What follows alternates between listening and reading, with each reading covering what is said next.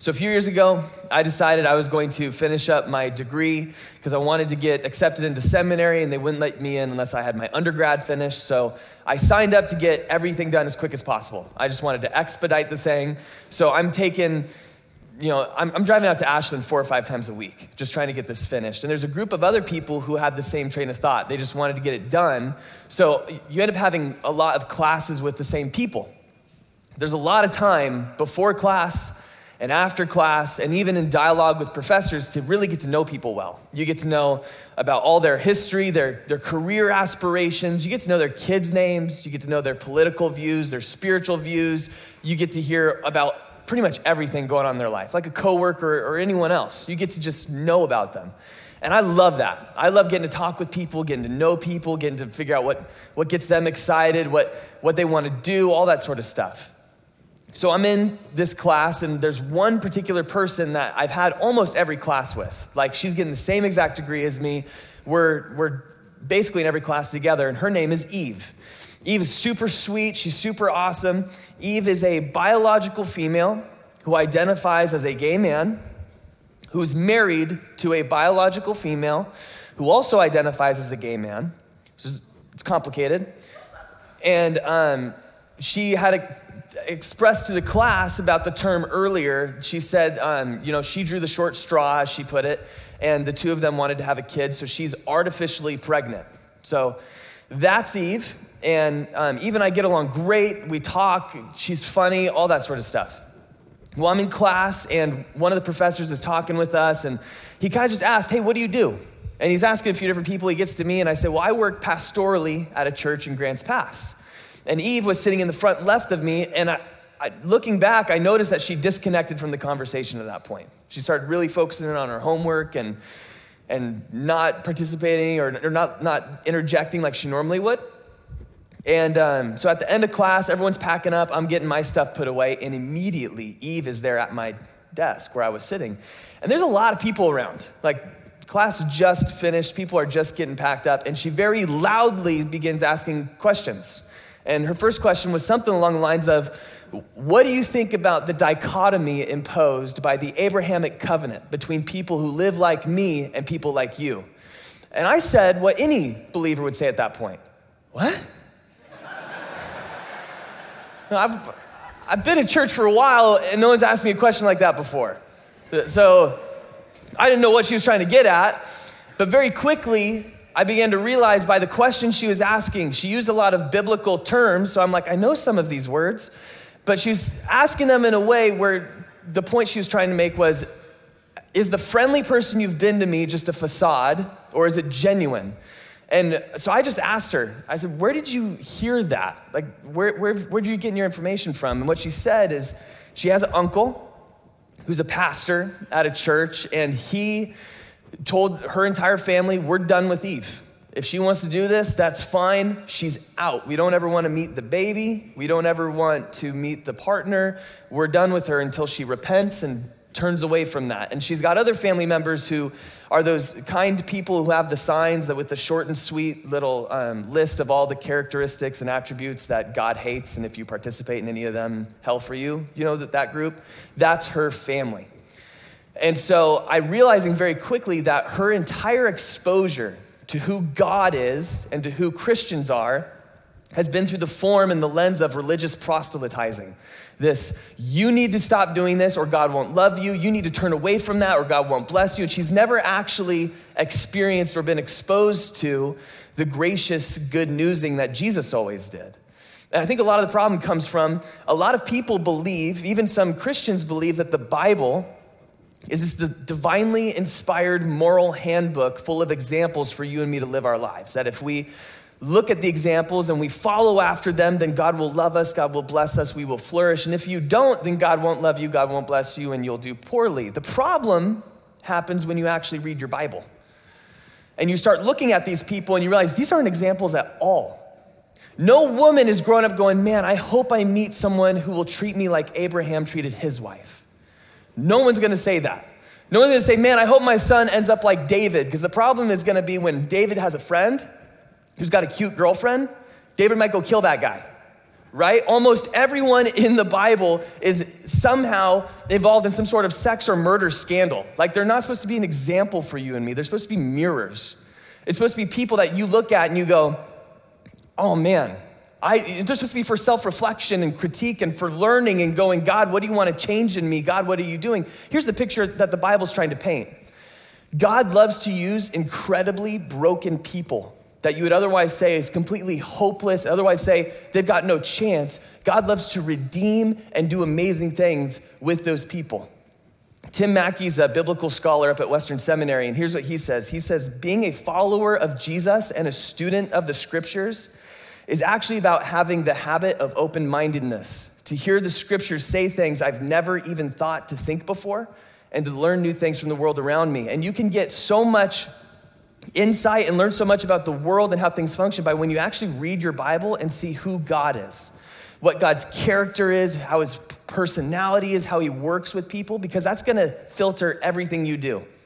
What you believe about God is gonna change how you interact with people.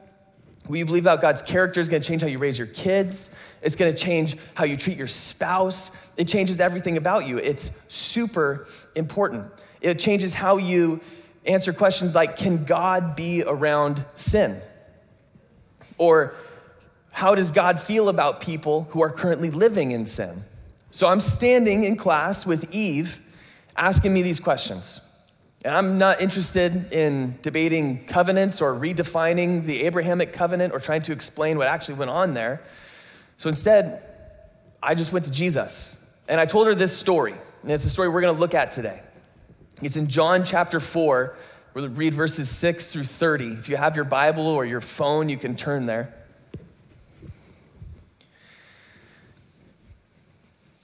And this is what I told her. It's a story about God meeting someone that he's got so much in store for. God meeting with someone who's very unlikely, who's ostracized, who's marginalized, who's left out, and God wanting to have a relationship with her. So starting in verse 6, Jacob's well was there. So Jesus, wearied as he was from his journey, was sitting beside the well. It was about the 6th hour. A woman from Samaria came to draw water. Jesus said to her, give me a drink, for his disciples had gone away into the city to buy food. The Samaritan woman said to him, how is it that you, a Jew, ask for a drink from me, a woman of Samaria? For Jews have no dealings with the Samaritans. Jesus answered her, if you knew the gift of God and who it is that is saying to you, give me a drink, you would have asked him, and he would have given you living water.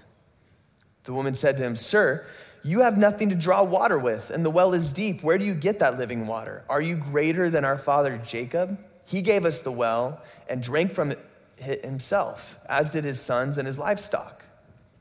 Jesus said to her, everyone who drinks of this water will be thirsty again. But whoever drinks of the water that I will give him will never be thirsty again.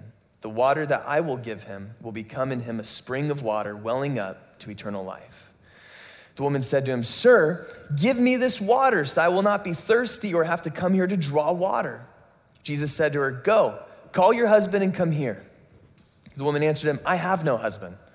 Jesus said to her, you're right in saying I have no husband, for you have had 5 husbands, and the one you now have is not your husband. What you have said is true. The woman said to him, sir, I perceive that you are a prophet. Our fathers worshiped on this mountain, but you say that in Jerusalem is the place where people ought to worship.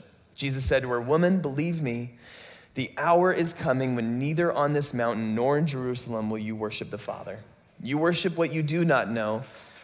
We worship what we know, for salvation is from the Jews. But the hour is coming and is now here when the true worshipers will worship the Father in spirit and truth. For the Father is seeking such people to worship him. God is spirit, and those who worship him must worship in spirit and truth. The woman said to him, I know that Messiah is coming, he who is called the Christ. When he comes, he will tell us all things. Jesus said to her, I, who speak to you, am he. Just then his disciples came back. They marveled that he was talking with a woman. But no one said, what do you seek, or why are you talking with her? So the woman left her water jar and went away into town and said to the people, Come, see a man who told me all that I ever did. Can this be the Christ? They went out of the town and were coming to him. So there's a few things you got to note that the Bible tells us right off the bat. First, it was the 6th hour. For you and me, we think 6 o'clock in the morning. It's cool. What a great time to do a lot of physical work. Like if you're going to go carry heavy jars, fill them with water, bring them back home, that's the time to do it. That's not how the Jewish people told time. They didn't have an arbitrary point in the middle of the night when the next day started. They had an arbitrary point in the morning, that when the sun started to come up, that's the first hour. And then second and third and fourth. And then the 6th hour is when the sun is way up high and it's hot. Kind of like yesterday at about 5 o'clock, I went on a walk and it was brutal. It was like 106. It's that kind of hot. So when this woman is coming to the well, she doesn't expect anyone to be there. And Jesus is sitting by himself. He's got no one else to ask for water. There's no one there. It's not the time to go to the well. There's 3 things that the Bible tells us about this woman right off the bat that makes this story shocking. The fact that Jesus is talking to her is so out of place and so crazy when you actually put the context of all that the Bible's telling us together. It's like, have you ever seen in a magazine or a newspaper the what's wrong with this picture? Like maybe it's a computer repair store and a guy is just beating a computer with a sledgehammer, something like that. Or in a kid's book that I saw recently, there was this picture. Like, good luck getting those lions to breed there, Noah. It's kind of like, what's wrong with the picture? There, it's 2 boys. Yeah. But it's like, what's wrong with this? But that doesn't fit. It's crazy, right?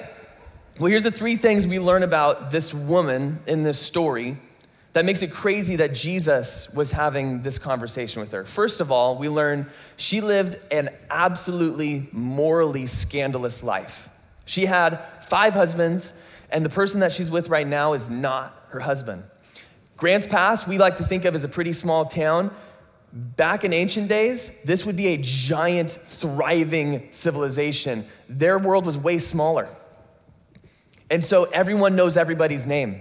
Everybody knows everything about everyone. The reason that she doesn't get up in the morning with everyone else, because it would have been a community practice. Every morning, all the women in the community would get up, they would meet together at the well, they would draw water together, they would talk, there would be laughter, there would be sharing the news, there would be a little bit of gossip, there would be all that. Everything that happens on Facebook happened at the well. And so all the women are there doing this. This woman doesn't come when they're there. Probably because she doesn't want to hear all the remarks, all the things people are going to say about her, all the condemnation. Maybe it's not even safe for her. Maybe she's been involved with some women's husbands and it's an issue. So she comes in the middle of the day when there's not going to be a problem for her. She's going to come in the middle of the day when she's not going to be harassed or bullied. She's a woman that has been completely ostracized from her community. She's an outcast. So that's the first thing we know about her. The second thing that we know about her is that the Bible tells us in verse 9 that the Jews had no dealings with Samaritans. Back all the way in 1 Kings, the northern and southern tribes of Israel were split because they had failed Yahweh and God allowed the Assyrians to come in and destroy their nation. And so there was some intermarriage that happened. There was some mixture of Judaism with paganism, and now this new religion, this new people group had begun to be born in Samaria.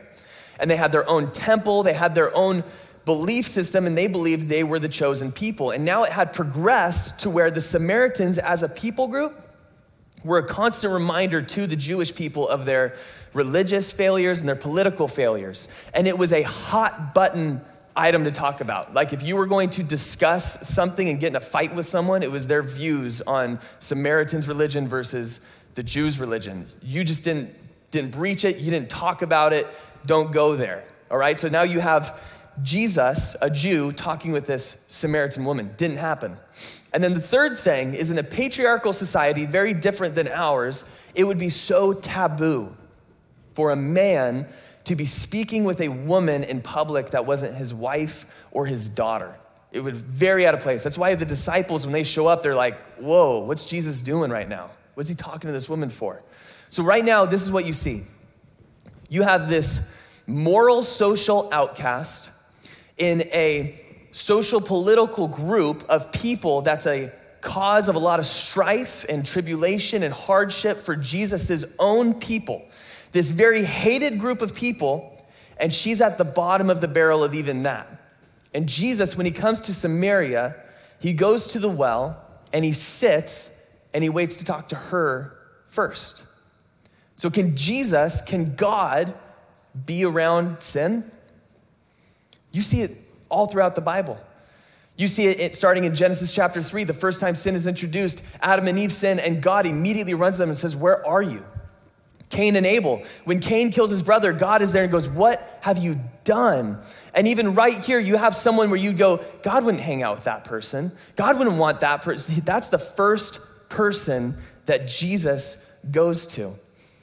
And a common lie of the enemy that we tell ourselves, that we get told, is that we've done things or we've participated in things or we've been involved in things that now make us where God wouldn't want us anymore. That God wouldn't desire us, that God doesn't want a relationship with you. God can't possibly see any value or worth in you anymore. Common lie of the enemy that just simply isn't true. It's not biblical. You never see that in God's character. You never see that in anything Jesus ever says or does. And notice what Jesus offers her. So he says, if you would have asked me, I'd give you water and you'd never be thirsty again. And she says, oh, give me this water so that I won't be thirsty or have to come here to draw water. He gives her exactly what she thinks she needs. Because she's thinking, if I could just get out, if I could get a different source of water for my family, for myself, I wouldn't have to come here. I wouldn't have to schedule my life around avoiding people. I wouldn't have to worry about seeing these people who are gonna say horrid things about me. If I could just have this, oh man, my life would be better. I'd be fulfilled. This is exactly what I need. That's where Jesus meets us. All these things that our soul tells us, oh man, if you just had this, your life would be better. Oh, if you just had this thing, you'd be fulfilled, you'd be complete, you would have made it. We tell ourselves that there's certain things that will do that. There are people who live their lives thinking, if I could just have more money, then I would be secure and oh, I'd be okay and everything would be so much better. But it's just not true. And the Bible tells us that there are times that come, that there's tribulation, there's distress, there's hardship, that no amount of money could ever take that away from you. No amount of money could ever fix or buy something back. There's nothing worldly that could ever redeem. But the Bible tells us that Jesus, for those of us that believe in him, that we know who's on the throne. And we're able to have a living hope that persists no matter what kind of hardship comes. And we're able to have a peace that passes all understanding, even when the world is falling apart, because we know God's got our back. We know Jesus hears us, he remembers us, he sees us, he knows us. A lot of us say, well, if I could just have a dad that did A, B, C, or D with me, if I just had a dad that was invested or didn't abandon or was involved, then my life would have been better. Not realizing that the Bible tells us that because of Jesus, we have access to a father who will never abandon us, whose affections will never let us go. You think if I was more desired, if I was more wanted, then I would be complete, then I would be happy. The Bible tells us that Jesus desires us, wants us infinitely more than we could ever imagine. Or what about authority? A lot of people live their lives thinking, if I could just have more authority, more power, more say, more control, man, that would be it for me. Oh, that's all I want. And the Bible tells us that the destiny for people who follow Jesus, the destiny for human beings, what we were created to be, was to co-rule and reign with the creator of the universe over earth. You don't get more authority and power than doing co-anything with Jesus. Like, that's it. But everything else, all these other metrics that we use to define status, or if we've made it, or if we're successful, they're all counterfeits. Whether it's money, it's being smart, whether it's having authority, all of those things will fail. You'll never have enough money. You'll never have enough intimacy or love. You'll never be smart enough. There's always gonna be someone who's smarter or better or stronger or has more things. It'll fail, and we know that because we look at the people who have achieved. Like John D. Rockefeller, he was the world's first billionaire. Like I can't even imagine what it would be like to look at my bank statement and see $1 billion. Like that just seems like a fictional amount of money, right? And so he was asked in an interview, now that you have more money than anyone else in the whole world, what's next? What do you want? And he said, just $1 more. That's all he wants, just one more, because it's not enough. You have Madonna, who at the peak of her career was getting accolade after accolade, award after award, nominated for everything. She was in a Vanity Fair interview and she was asked, how does it feel to be so successful, to have all these awards, to have all these people so excited. And she says, with every award, I'm happy for 1 minute, and then I need more. You have Kurt Cobain, who, the singer of Nirvana, everything that he did turned to gold. Even the record that he was like, yeah, I want to go back to being a garage band, grassroots, just put it together, nonsense. It was his best top-selling album. He, at the peak of his career, realized this isn't it. This isn't what I thought it would be. This is empty. Jesus meets us in all the areas that our soul thirsts for, where we say, oh my gosh, I need more, I want this. If I could just have this, I'd be happy. Jesus meets us in that area, and that's what Jesus is saying to her. But what he offers you and me isn't a well that's stagnant water that you draw from. It's a spring. It's fresh. It's new. It's bubbling. You can't contain it. It's something that has to be shared with someone else. It's too much for you. And that's what we're called to do as Jesus followers. That if you believe in Jesus, if you've actually experienced him, if you're walking with him, there's part of you that's got to share that with someone else. And that's why the lie of the enemy doesn't make any sense, that God wouldn't value you or love you because of what you've been through in your past. Because there's other people that are seeking the exact same thing, that have fallen into the same traps, have the same addictions, have the same problems, that now you're the person that God could use to speak through, to bring that to them. And so how does God feel about people who are currently living in sin? I think it's like a dad who's watching his kids head somewhere that's gonna hurt them, that breaks his heart. That you have like the prodigal son who he takes all of his money and he goes to a town and he says, this is gonna bring me fulfillment, this is gonna make me happy, this is gonna cause me to thrive, this is where I'm gonna be. And he goes there and it's empty, and he leaves feeling totally dejected, and he has this moment where he says, I just wanna go back to my dad. And I know he can never love me again as a son, he can never accept me in that way, but maybe he'd accept me as a servant. And as he's coming, his dad sees him and runs to him. And he couldn't have been more wrong. And his dad holds him and says, my son who was lost is now found, who is dead is now alive, and he rejoices. How does God feel about those who are living in sin? I think our God knows our desperate desires, all the things in us that we feel like we so desperately need, and our God knows it's in him that we get it. And it breaks his heart when we try to find it in other things and think, oh yeah, this is gonna do it for me. But here's what I think happens. When we meet people like Eve or the woman at the well, our conversations can take the form of the one that Jesus has with her, but not the tone. You ever read tone into a text message or into an email where all of a sudden it sounds like they've said something that they didn't say? You know, like, they're like, you wanna go? And then you're like, yeah, we're gonna go, right? Two very different ideas. I think we do that with God, where we read in his characteristics or his personality or his traits based on how we understand it.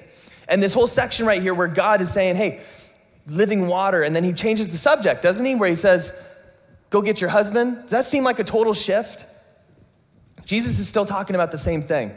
You think the problem is that the place you go get water, people harass you. If I could just get rid of that, then I'd be happy. Jesus is saying the root of your problem is your relationships, what you're seeking in men, what you're trying to find there. That's what I'm gonna be able to give you. That's what I'm gonna be able to fulfill for you. Jesus is talking about the same thing, but I think we get lost in the tone of it. So I think a lot of people, they read it like this, where they look in here and they say, Jesus shows up and says, go get your husband. And she says, well, I don't have a husband. And he goes, you're right, you don't have a husband, because you've actually had 5 husbands and the dude you're with is not your husband. Yeah, good job. You know what I think would happen? I think she's heard that her entire life. I think that she's heard that from every person she's ever interacted with, and she just go, whatever, man, and leave.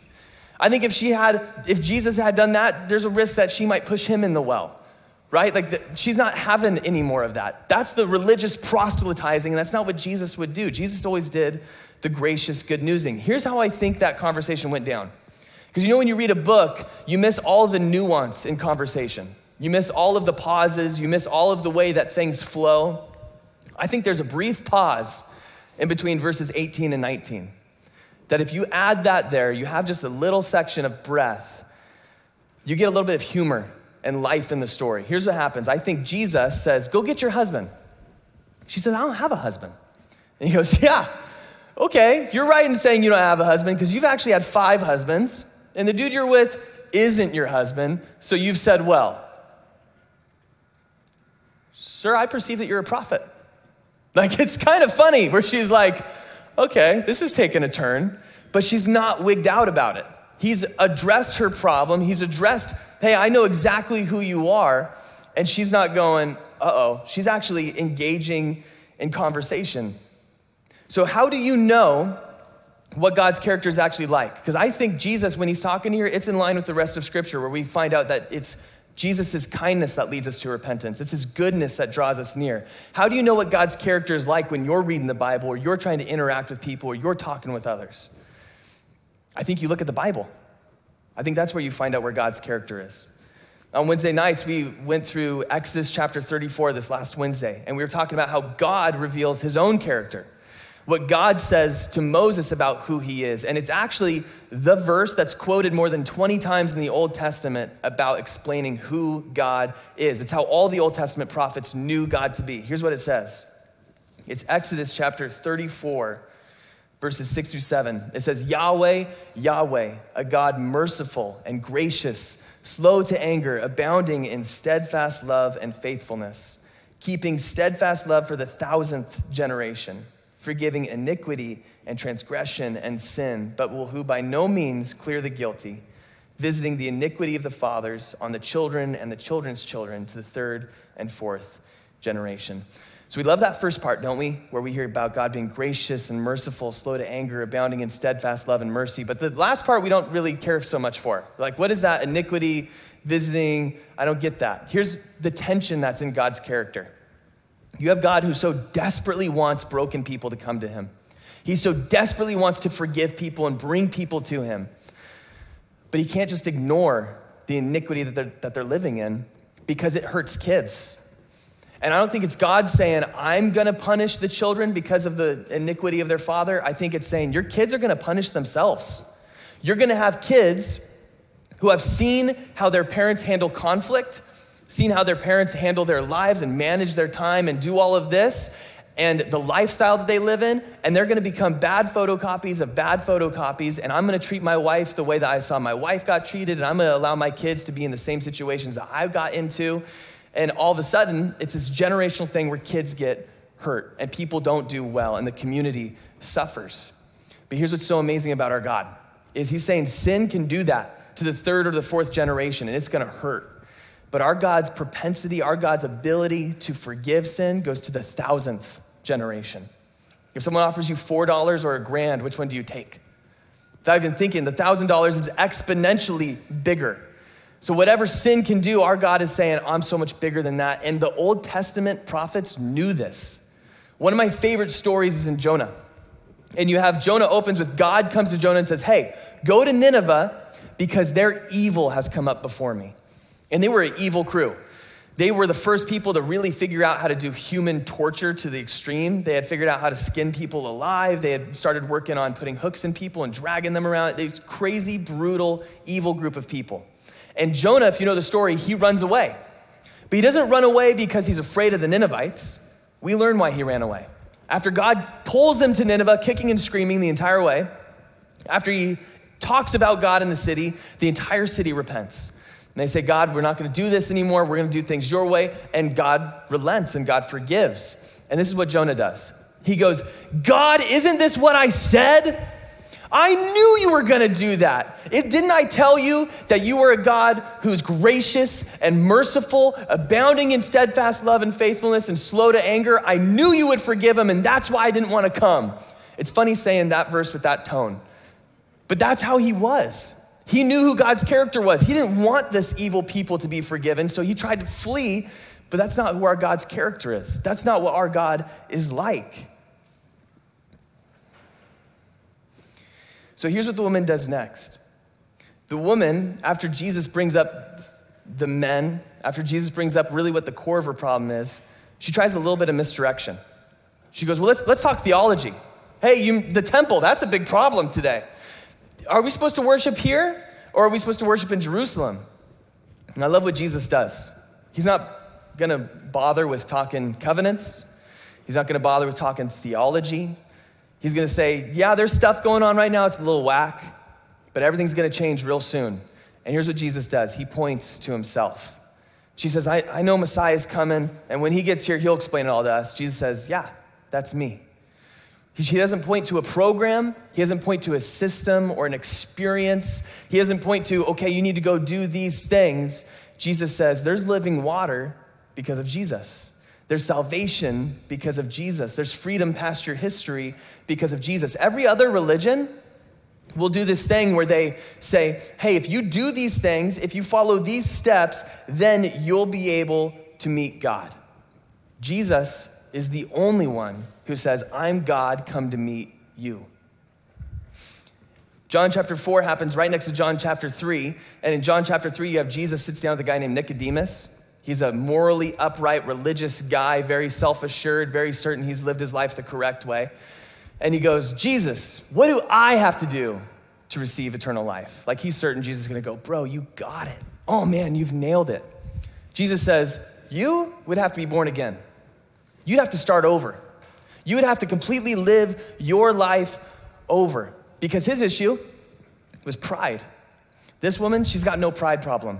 She knows exactly where she's at. She knows exactly the issues that she's caused, all of the pain that she's caught up in. And so Jesus approaches her a completely different way. The Bible is showing us here there's as many different ways to share Jesus with people as there are people. Here's what Tim Keller says about evangelism. Evangelism is simply loving people around you and being involved in relationships while at the same time being absolutely, courageously transparent about all that Jesus has done for you. Evangelism is this. It happens when you're involved in people's lives and you care about them and they know you love them and they know that things are going good for you, or even things have gone hard for you and you've come through it, and that you care about them, but you're also transparent about all that Jesus has done for you. There are people who love people and are invested in people, but they never get to Jesus. But then there are people who are so into Jesus and just want to tell people about Jesus, but they're not invested in anybody's lives and nobody cares. You have to have both. You have to be someone who's invested in people's lives, interested in other people, be willing to ask questions, wrestle through things, and then being completely honest and transparent about all that Jesus has done for you. It's not about arguing theology. It's not about talking about covenants. It's about getting back to Jesus. Look real quick at verses 39 through 42, then we'll be done. Many Samaritans from that town believed in him because of the woman's testimony. He told me all that I ever did. So when the Samaritans came to him, they asked him to stay with them, and he stayed there 2 days. And many more believed because of his word. They said to the woman, it is no longer because of what you said that we believe, for we have heard for ourselves, and we know that this is indeed the Savior of the world. There are too many people in our town, there are too many people that you know who are desperate for what only Jesus can provide. A God who is wanting to run to us in our brokenness and offer a way out. Here's what she says about him. She says, here's a man who's seen everything that I've ever done. She's saying, God has seen me at my worst. God's not confused. God knows exactly who I am, all that I've been through, all that I've done, and he still wants me. And she goes and tells everybody, and because she goes and tells everyone, they come to Jesus. And here's the brilliant part. They say to her, I don't even believe because of what you say anymore. That's where I started. I believe because I met him. I believe now because I know Jesus. And that's the role we're supposed to play too. And this woman, she doesn't even know half the story. You and I know so much more than her because she has no idea what Jesus is going to do. 2 times in this story, Jesus will mention the hour that's coming. And as she's sitting there, as Jesus is reaching through barriers of race and gender and morality, Jesus is talking about this hour that's coming, that everything is going to change. And you and I know in the book of John, whenever that hour is mentioned, it's talking about the cross. And Jesus, when he's hanging on the cross, he'll say, I thirst. And yeah, it's a physical thirst, but it's also when Jesus is cut off from the source of all hope, of all joy, of all love, when he becomes separated from God, so that broken people can come to him and say, Jesus, I want your life. Will you take my brokenness and will you give me your life? And so that you and I can take it freely. Does God want more for Eve? Does God want more for the woman at the well? Does God want their life to change? Absolutely. Just like he does for you and me. The best part about salvation is being reminded that it's a gift. You didn't do anything to earn it. You didn't do anything right. You didn't say any of the right stuff. You didn't memorize any of the right things. It was freely given to you. And now you and I, all of us, we're in the same boat. We're in the same boat of following after a God who wants us all to change and be conformed more and more into the image of his son every single day. And we can't forget that. So partly the sign holders are right, that God does hate sin. God hates so much that he's gonna handle it himself on the cross. So right now, we get to do what Isaiah tells us, that if you're thirsty, you can come and you can drink. And that without money, you can buy and you can eat. But here's what's interesting about how Isaiah puts it. Isaiah says, you can drink and then eat. You can be washed clean and then you can partake. But here's what our God says. Because of what Jesus did on the cross, you get to partake of all of his goodness. You get to partake of all of his graciousness and of his mercy. And then you get to be washed clean and drink. And so maybe today, you're someone who is like the woman at the well, where you've lived a life, it's a little crazy. Maybe you feel ostracized. Maybe you feel like there's certain people groups you can't be around anymore because of choices or situations that you've put yourself in or been in. And you want to start over. You want to go Team Jesus. If that's you, we have an opportunity today where you can meet Jesus in the waters and be baptized. And you can start over this day moving forward with Jesus. Don't thirst after anything other than him. Come to the water today. So Jesus, we thank you so much for your goodness. We thank you that it's your kindness that leads us to repentance. And because you've loved us first, that we know you love us. That we know that God loved us because while we were still sinners, Christ died for us. You didn't wait for us to say the right things or do the right things, but you offered this free gift on our behalf. Let's take the bread.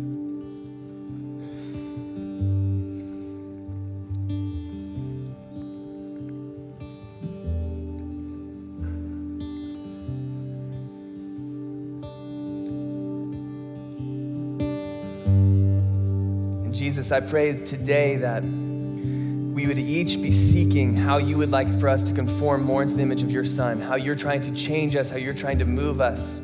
I pray that if there's someone in our lives that you've put on our heart, that we would become people who are courageously transparent about all that you've done for us to them, while loving them in the way that you've loved us, to be people who are gracious, good news sharers, that our community would be overwhelmed by the believers who have a spring of living water flowing out of them that's accessible to us because of what you gave on the cross. Let's drink of Jesus together.